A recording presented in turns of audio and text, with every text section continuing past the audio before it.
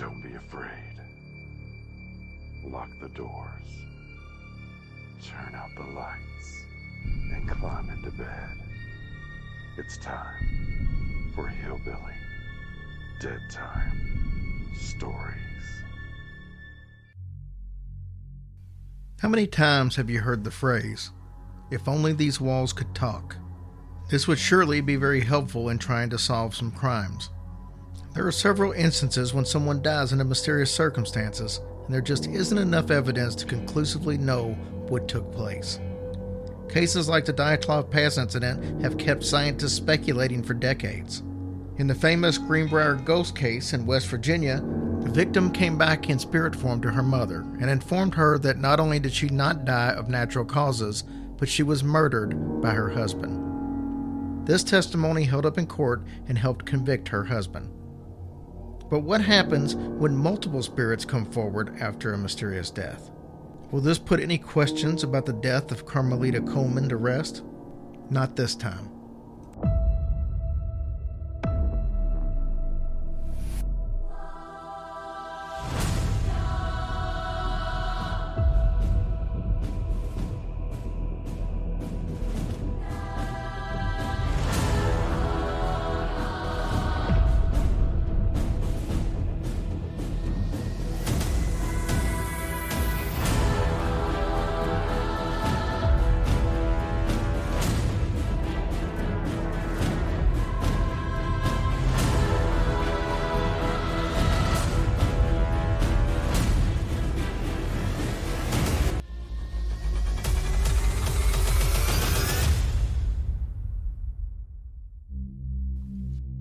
A bride dead under mysterious circumstances. A grand mansion built at great cost and then abandoned. The legend begins here and then twists and turns into a dark labyrinth of possibilities. The impressive structure built by San Mateo country assemblyman James Coleman in 1880 cost $100,000. A fantastic sum in those days. According to one story, it was to be a gift for his lovely wife, the former Carmelita Natal, a woman described by newspapers as peerless in beauty and also in her accomplishments. The mansion was nearing completion when a tragic event occurred that cast a somber shadow over the place for more than 100 years. Coleman returned from a business trip to the San Francisco hotel suite that he shared with Carmelita. Though it was 5 a.m., the dutiful young wife rose from bed and proceeded to unpack his bags.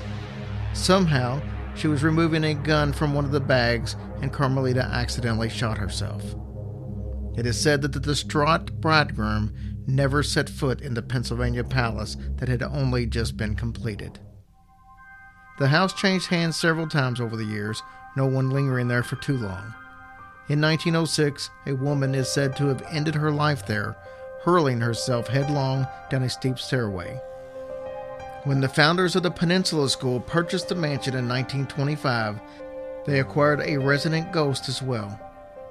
Almost from the beginning, Carmelita Coleman was a loved and feared member of the school community. The romantic tradition of her tenancy has grown with the years, sparked by some very vivid experiences. Yesterday's Victorian elegance has been replaced by today's space-age funk, but the legend of Carmelita is still very real. For more than 50 years, there have been stories of shimmering lights, unexplained footsteps, and pets that refuse to enter the building. Generations of children have told of catching a glimpse of the wraith-like figure of a woman dressed in green. Some say that the woman herself is green. Once, an entire class saw the apparition. Ken Cole, a former caretaker, remembers quite vividly being awakened at 3 a.m. one summer morning by the sound of footsteps. I had been sleeping on the couch in the staff room, he recalls. The footsteps seemed to come from a room just above me on the second floor. I lay there absolutely petrified. Finally, Cole forced himself to track the sounds. They grew louder and louder as he climbed the stairs. Then, just as he reached the landing, a door opened before him. He entered and the door closed behind him. The room from which the footsteps had seemingly come was empty. The only window was closed. Cole opened the window and looked down. It was a 40-foot drop to the ground, and there was no indication of anyone having taken that exit. The house was quiet now. Whoever or whatever had been there was gone. Mary Ann Collins, a parent of a former Peninsula student and a one-time custodian, felt Carmelita's presence many times but never actually saw her. Joe Starr and Monique Kane, former teachers at Peninsula, tell of an overnight at the school when some 20 children saw the apparition. Starr described the vision as a green woman who appeared to be transparent. As he attempted to approach the figure, it moved backward, but remained visible for a full 5 minutes. Starr asked the children to sketch what they had seen and found that all of the drawings were similar, a green woman who seemed to shimmer. Starr encountered the apparition another night. This time the green lady confronted him in a black hallway when he was all alone. He flipped a light switch, but nothing happened. He and the ghost stared at one another for a few very long moments. Then the vision simply disappeared. Many of the students are quite blasé about their ghost. "I see it all the time," Sean Kelman told an interviewer. "She's green." Panos Katsianos told of running through it to the amazement of a group of playmates. Barney Young, former director of the school, believes the ghost to be a benevolent one, pointing out that no one has ever been hurt by it. He said that the green lady has a way of taking hold of us. Kids may start out being rather skeptical.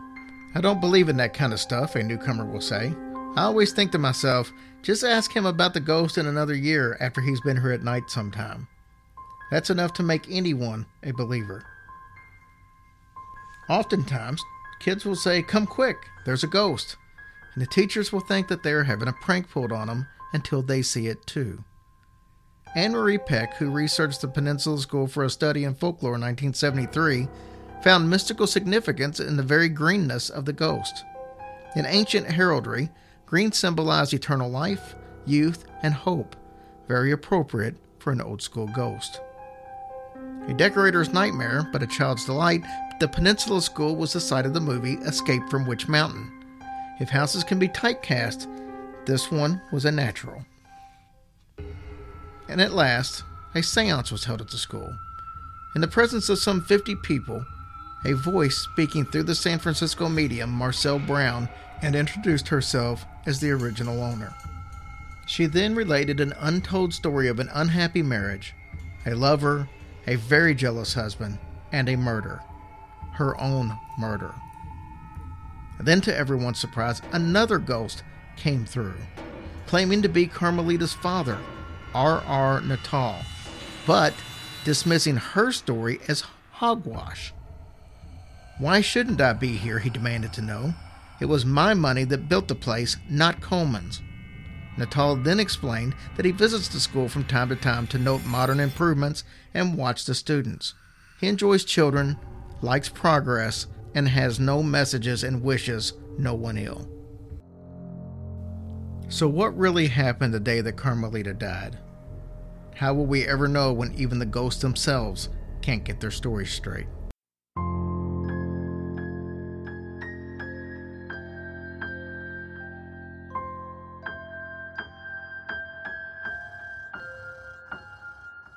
Hush, little baby, don't say a word. Or Daddy has to fight off a zombie herd. And once that zombie herd is dead, Daddy has to hack off the devil's head.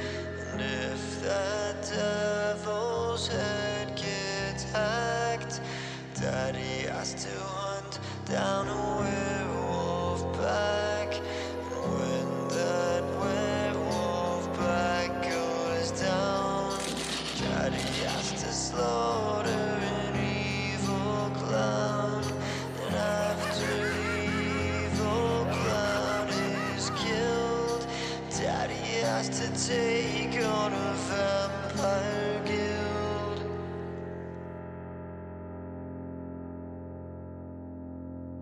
So hush, little baby, don't